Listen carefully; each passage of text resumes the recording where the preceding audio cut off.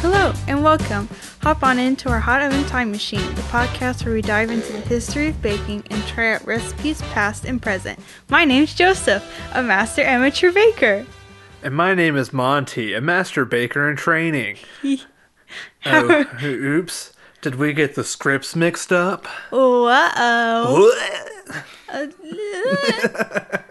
Just kidding, I'm Monty. And I'm Joseph, the master amateur baker. And I'm the master amateur baker in training. I feel like we keep adding words every time we say it. Yeah, for me, it's master baker in training, right? Yes.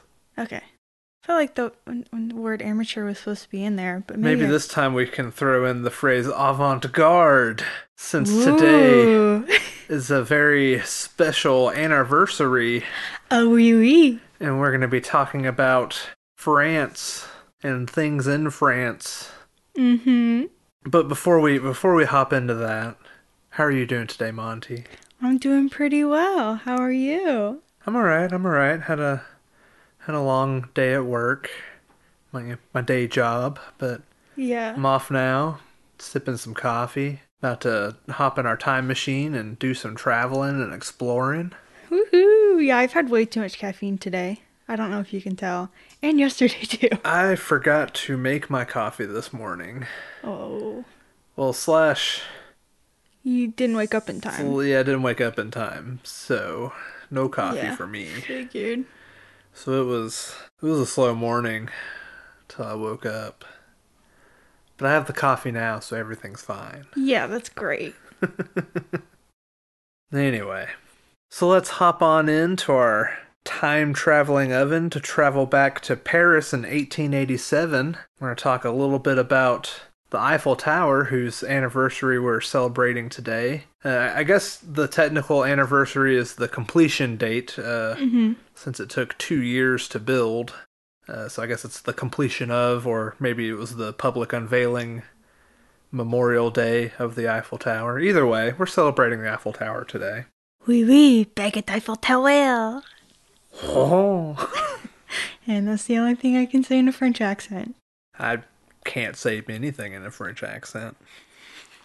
Honey. You just have to choke a lot. Out of context, that could be. Anyway, speaking of choking, no.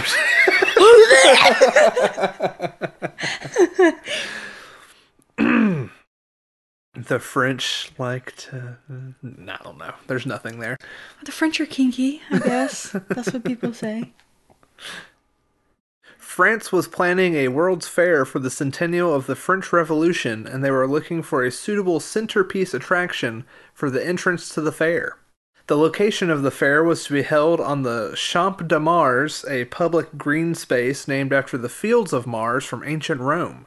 The Champ de Mars was an important location to hold the centennial celebration since 100 years prior it was a location often used for public displays, festivals, the first Bastille Day celebration, and eventually public executions during the Reign of Terror. Woohoo! While words like public executions and Reign of Terror don't sound like reasons for celebration, let's dig into some contextual history for a moment. So we're going to walk back into our time machine. We're going to go from 1887 back to 1787. Turning the dials. Or I guess 1789. And just get some things adjusted here. That was me hitting the button. While much has been written on the French Revolution and their various, not everything is... We've got the basics covered history-wise of what happened. Not everything's completely settled, but we're not going to dig into a comprehensive overview of the French Revolution because we're just going for some light context. Yeah. So we're just going to cover some of the basics here real quick. We like to keep it light on here. Yeah, don't want to get too deep, but the context is important. Yeah. Before the revolution took place, France was ruled under a feudal monarchy led by King Louis XVI. Unfortunately, King Louis had a lot of problems on his hands. It was the Age of Enlightenment, so the French people were starting to really like the ideas of liberty and constitutional governments, established by the citizens, instead of a feudal system perpetuated by the nobility and the clergy. Speaking of the nobility and clergy, France was having a little bit of an income problem since those two classes, referred to as the first and second estates, were exempt from paying taxes, and the third estate, the regular French citizens, were suffering from extreme poverty and high tax rates. Love social classes. Desperate to try to resolve these issues, King Louis called the Estates General, an assembly that represented the three main portions of the French population, the aforementioned first, second, and third estates. Unfortunately, due to its archaic rules, even though there were more members of the third estate, each estate was only allowed to cast a single vote, which meant the regular French people would always be outvoted by the nobles and the clergy.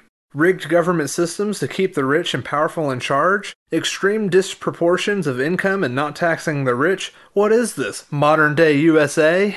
I was just thinking, God, and I thought we were bad.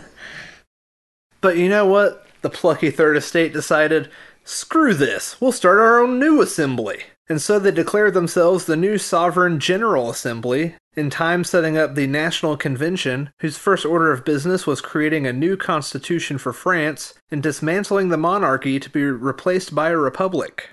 While all this was happening, Louis XVI thought it would be a good idea to try to sneak out of the country and just kind of, wash his hands of it and not let this be his problem anymore. Sounds oddly familiar.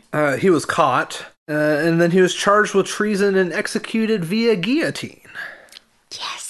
Guillotine! The most exciting way to execute people. Now, I know I mentioned the Reign of Terror earlier, and unfortunately this is a very dark aspect of the Revolution. Mm-hmm. There are many dark aspects, but just a quick note on the Reign of Terror.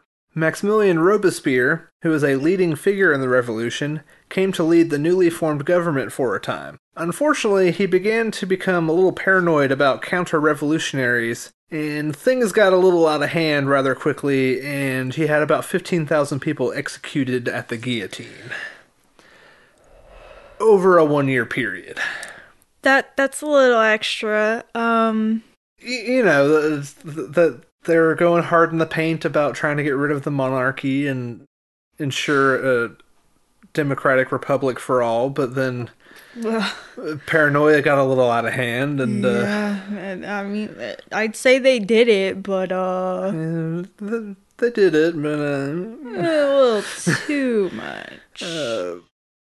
After the country started to stabilize from the revolution, Robespierre's actions were deemed just a bit too extreme. A bit? And he himself was executed via guillotine. Okay. For a while there, it did seem like just any problem they had, just fix it with the guillotine. Yeah, I really enjoy the French's commitment to a guillotine. They went all in on the guillotine. They started using it, and they were like, we like this.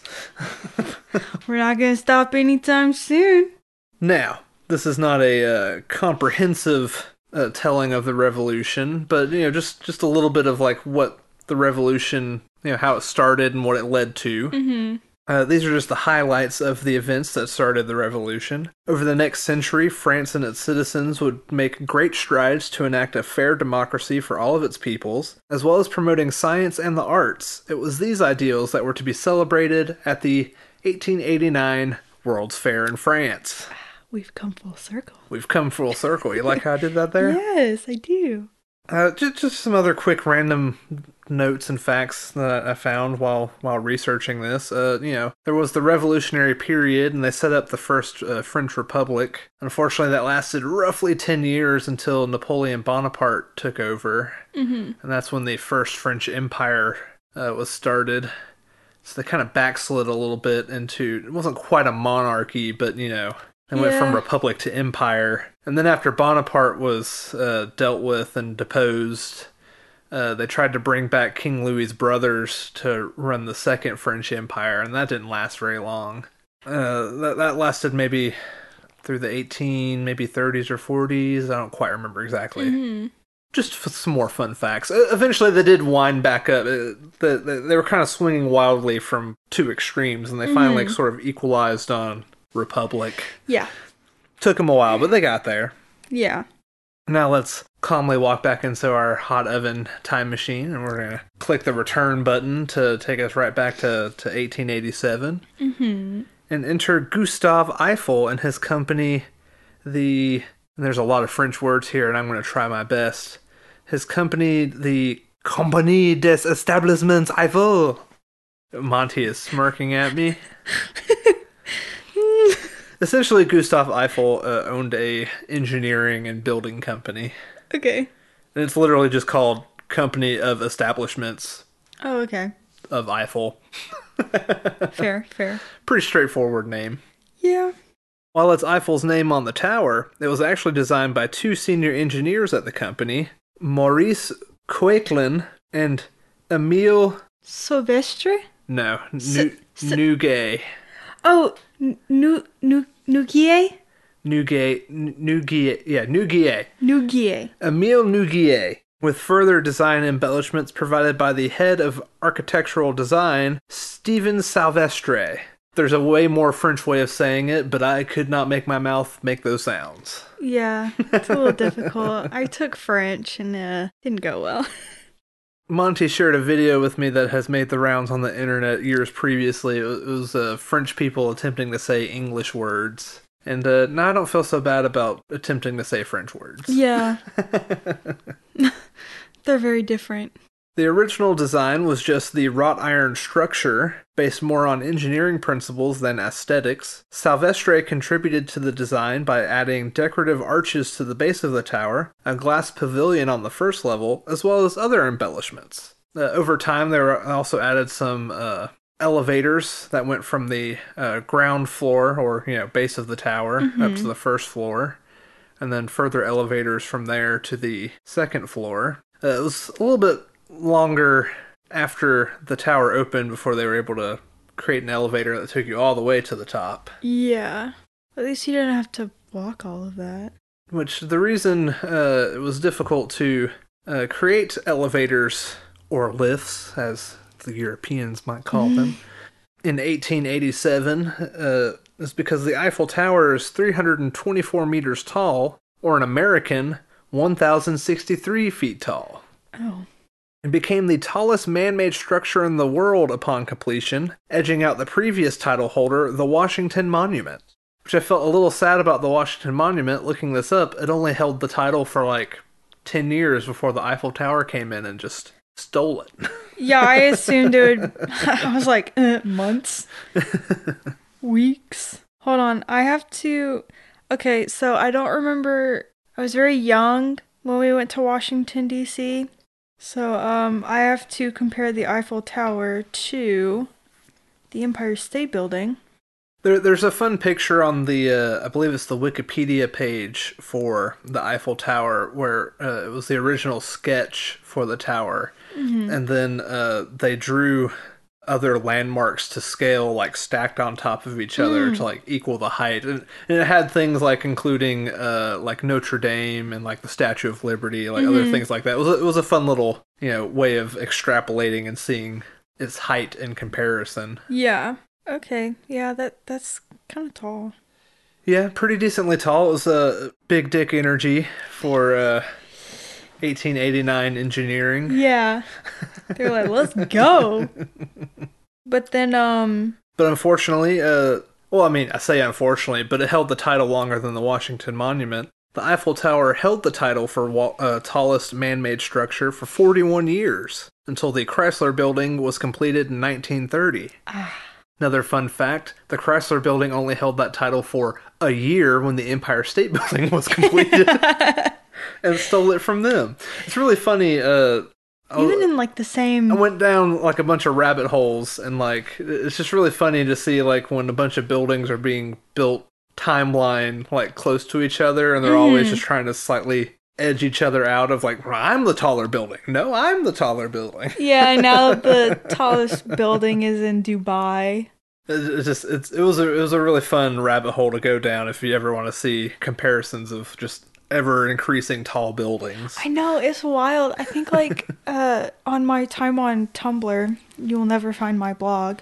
I seen a GIF of like where it's like it just starts small, and then it grows bigger and bigger and bigger Just until like one of those exponential things where it just like starts getting ridiculous. Yeah, but like they show like the silhouettes of the buildings, but Yeah. it's wild comparing like what was it, the Statue of Liberty to the tower that's in Dubai. I don't know what it's I bet called, that's but insane. yeah. I think the Statue of Liberty is only like maybe 100 meters tall, if that. Yeah. It's tall for what it is, but in Yeah. the grand scheme of things, not the tallest thing out there. No, not at all. Let's see. All right, get back on track a little bit. Yeah, we gotta go back to France. Just a couple more facts, or one more fact about the Eiffel Tower to go along with some of these other facts I've bandied about. It is the most visited paid monument in the world. 6.91 million people ascended it in 2015. Oof. Yeah, I was kind of thinking, I was like, it's cool, right? But I don't know if I'd ever go see it. I don't know. I think it'd be kind of neat to go. Yeah, that's a lot of people. I mean, I'm sure you could probably find a time of day and a time of week that, like, there's probably. I've heard it's pretty difficult. Yeah, I guess that is true. Like, it's, a monument of its stature and. Yeah, and everybody's like, grandeur. you're in the city of love. You have to go see the Eiffel Tower. No, I didn't look so much into like the sort of engineering aspects of the Eiffel Tower, but I read some stuff about like it was pretty amazing engineering for the time. Like they even calculated how to build like all the struts and structure and everything, so like it wouldn't like resonate in the wind too much, and like all this other kind of cool stuff. Yeah, so it's a pretty great engineering feat for the time, but it was also there were a lot of artists. When it was first announced that they were going to be building it, there were a lot of artists like, oh, this is just pure engineering, it's going to look ugly, yada, yada, yada. But eventually a lot of them were won over or just kind of like, you're just being a little too critical, Yeah. Eiffel said the tower would symbolize, quote, not only the art of the modern engineer, but also the century of Industrand science. I tried to look up that word. I don't know if it's a mistype or I couldn't find a direct translation for Industrand. I think he just meant industrial science. Yeah, that's what I assume. Anyway, back into the quote, in which we are living, and for which the way was prepared by the great scientific movement of the 18th century and by the revolution of 1789, to which this monument will be built as an expression of France's gratitude. And that is the Eiffel Tower. Nice. I'll just pretend I've been, and I'll go to Kings Island in, where is it, Ohio? And I'll just close my eyes and be, I'm in France. Even though it's like, what, like a quarter of the size or something? Half? It's not as tall. Did we go to the top of that one? I've been to the top before, but not the last time we went. Yeah, I think I'm afraid of heights. Oh, God, I love being Which all is the way funny up there. because I also love mountains. So it's kind of two very conflicting desires. Bro, I will lean over. When we went to the it was canyons, like Canyon Land or something. It was just a bunch of canyons, and I'd lean over the edge. Oh my gosh! We would go on a hiking trail, and then we would everybody was kind of going off on some rocks on the edge. But they were like big rocks. They weren't like gonna fall or anything. And then I went, and I'm just like looking down. I'm like, okay, yeah. If I tipped over too far, I would definitely die. But that's cool. See, even like if I've been to the Empire State Building a couple times, and like even with like those glass windows that there's absolutely no way to like fall out of, I'm still just like slowly edging up to it and like just barely glancing over the edge and going, oh, that's cool, and then backing away. Yeah, there is a nauseating feeling when I look, but it's exciting. I don't remember looking over the edge at the Empire State Building. I remember me and Tyler turning back and banging on the windows inside because we were like freaked out, and we were like pretending to be like, help us, help us. And then one of the people that worked there yelled at us because we got our handprints on the glass. That's all I remember. Well, that's everything I have on the Eiffel Tower. Okay. Oh, I forgot. I don't know how this slipped. It's another random fact. And I was going to bring it up earlier at some point, but I want to get it out there. Okay. The French call it the Iron Lady, or La Dame de Fer. Nice. I didn't know that. Wow. I don't know how that slipped out of my notes, but... Sweet. And a quick detour into the French Revolution. Eat the Well, rich. shall we talk creme brulee? Yes. This week we're going to be talking about creme brulee. Mm-hmm. And we've switched up the format a bit because we've had some closed door meetings where we discussed I talk a little bit too much in the podcast, and I want to share the stage a little bit more with my co-host here. And so we figured we're going to split up the duties of talking about the history. And so from now on, Monty's going to wax us poetic on the history and backgrounds of our foods that we talk about. Yeah, I need more spotlight. I'm a little narcissistic. I don't know if you knew this. We both are, in many ways. Shh, I'm not a narcissist. You're the narcissist. No, I think... Oh, you definitely are. Don't even lie. I don't even remember the last time I made that joke. I was like, God, you're such a narcissist. But look, I needed a little more spotlight, I think.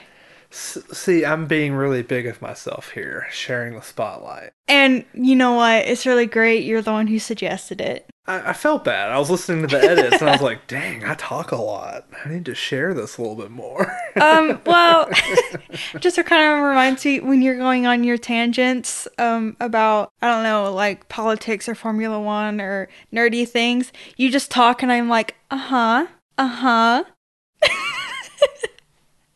For those that can't hear it, I'm giving my biggest shit-eating grin. I mean, I go on tangents sometimes. But you guys just give me like weird looks when I do it, I feel like. We're just not on the same level as you.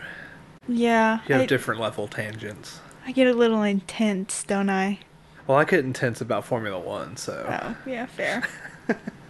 Anywho, creme brulee. Speaking of tangents... Creme brulee, lay it on us.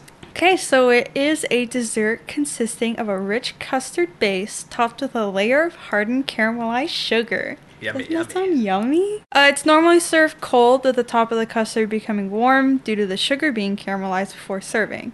While commonly believed to have originated in France, custards were a widely used recipe in the Middle Ages all across Europe. Its connection to being known as a French dish is most likely due to the oldest known recipe being found in the French cookbook Cuisinier Royal et Bourgeoisie.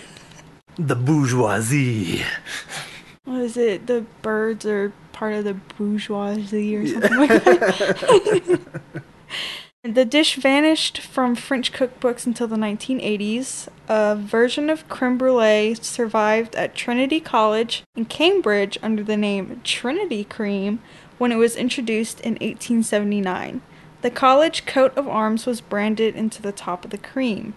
Creme brulee was repopularized by Cirio Macchioni at his New York restaurant Le Cirque. Le Cirque.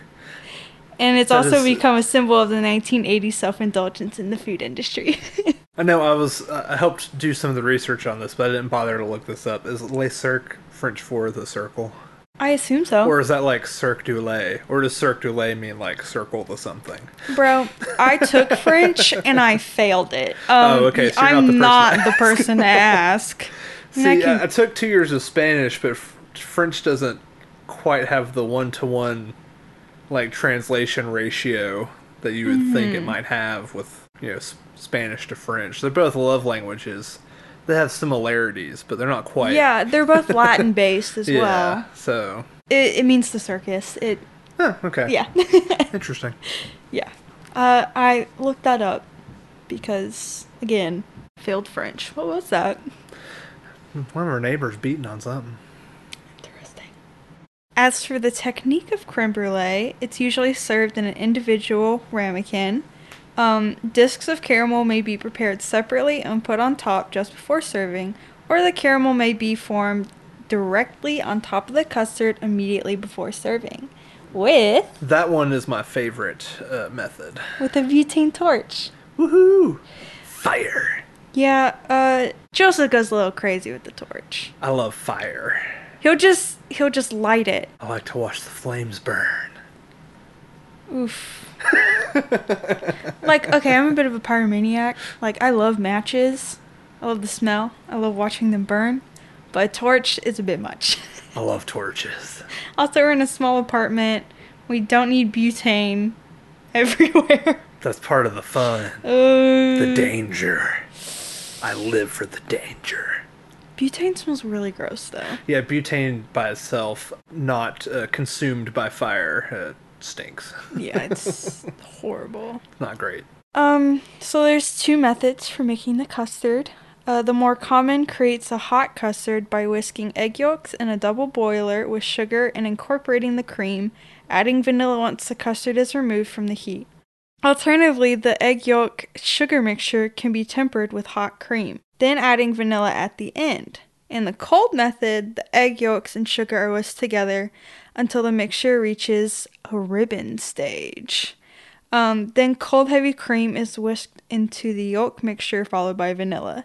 It is then poured into the ramekins and baked in a bain-marie. Is the bain-marie the, bain means bath, right? Yeah. Is that just where you put it on a sheet tray and pour some water on it? Yeah. Okay.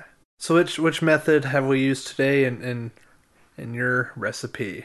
I'm assuming it was the hot method.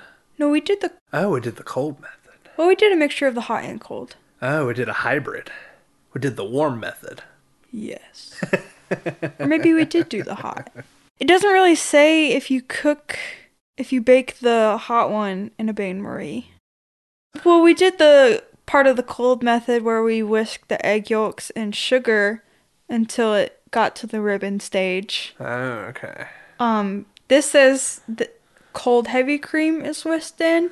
We warmed up our cream and then baked it. Kind of went for a more hybrid method. Yeah.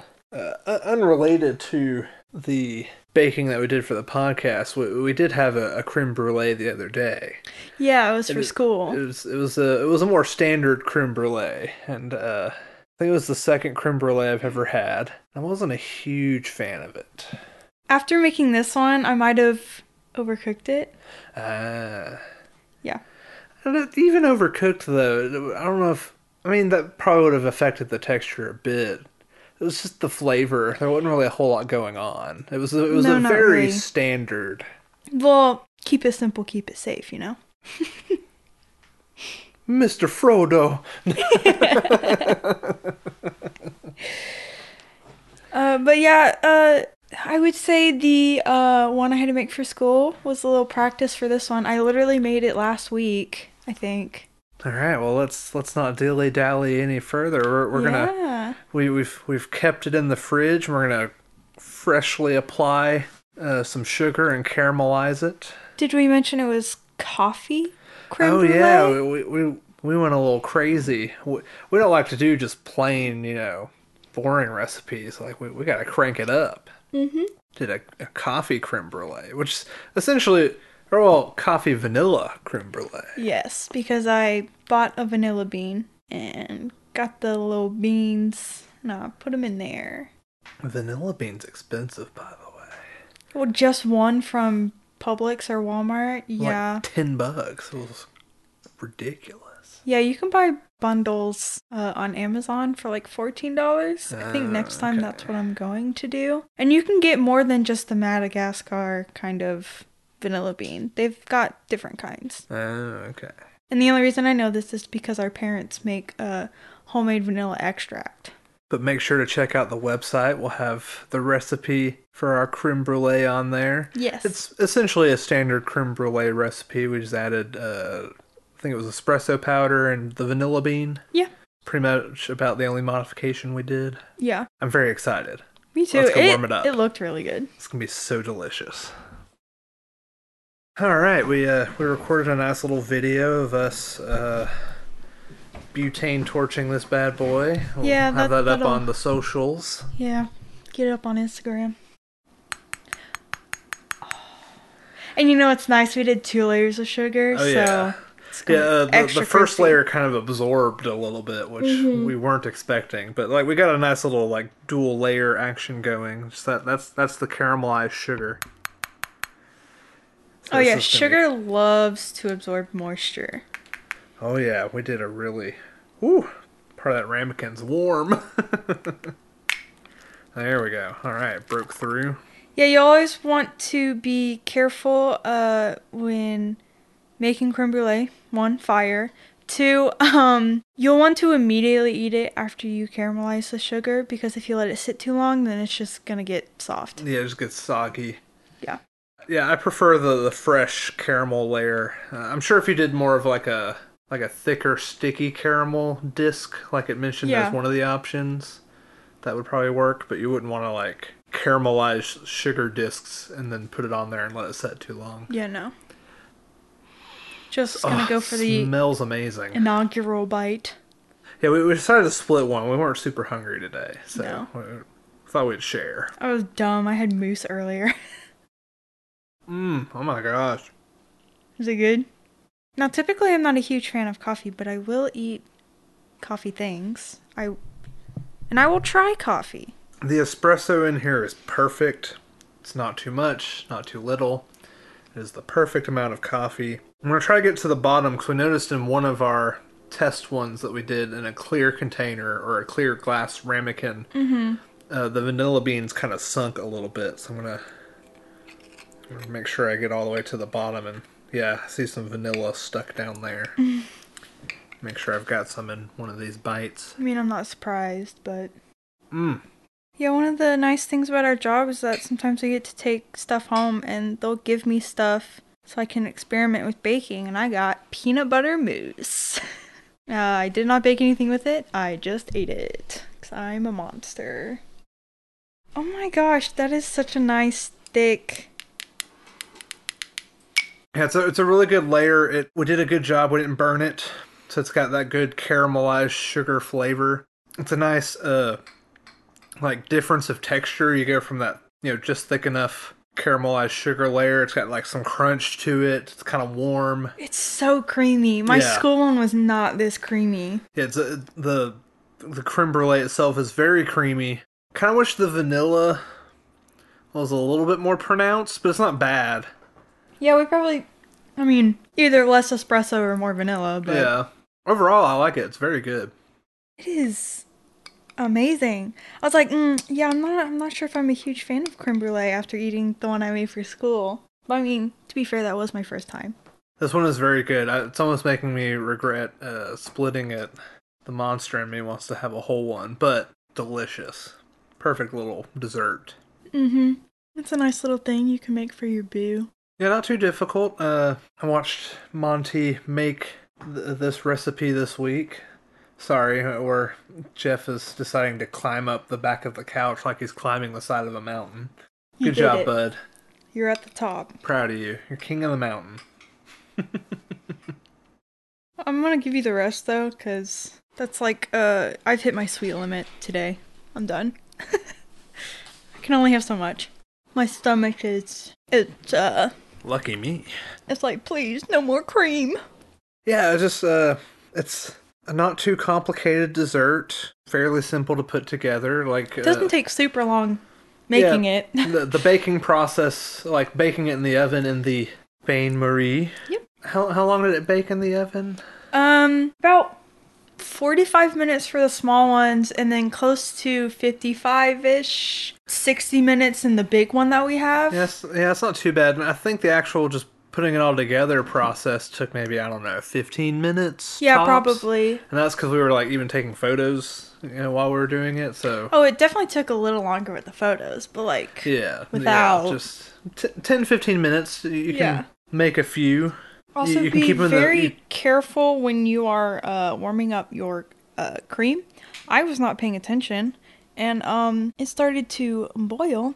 So there was a yummy film on top, but luckily I didn't get that in there. Man, this is just so creamy. I feel like I keep trying to get the vanilla bean on my spoon, and it just doesn't want to go. It's like stuck to the bottom of the thing. I'll just lick it off later. So good. Yeah, you can use any size ramekins. I have different sizes. One of my other small ones is at our parents' house. So I had to use the big one, the small one, and then a clear bowl that we had. So we're calling you out, Mom. We want a ramekin back. No, I'm just kidding. Well, I was gonna get it back when I went home next week. I was like, yeah, just keep it. I don't care. Sorry, I take that back, Mom. I love you. We love you. Have we mentioned that this podcast is mom approved? This podcast is Mom approved. And slightly grandmother approved. Depends on how much cussing we do. Yeah. She's not a fan. Sorry, Nana. We love you. All right, that was a very delicious dessert. Very good. I guess now it comes down to the rating. And this is not even kidding. I think my third only creme brulee. Uh-huh. Oh, man, what to rate it? Oh, you better watch him. He's a cream fiend. Jeff loves cream and coffee, so coffee creme brulee is like too tempting for him. It's his dream. I'm going to continue my streak of probably ranking things way too high. I'm going to give this a 9.5. Oh, wow. It's delicious. It's yummy. It's got the perfect amount of coffee flavor. Vanilla could have been a bit stronger. We probably either needed one more vanilla bean, or two, we probably could have supplemented a bit with like just a smidge of vanilla extract. Yeah.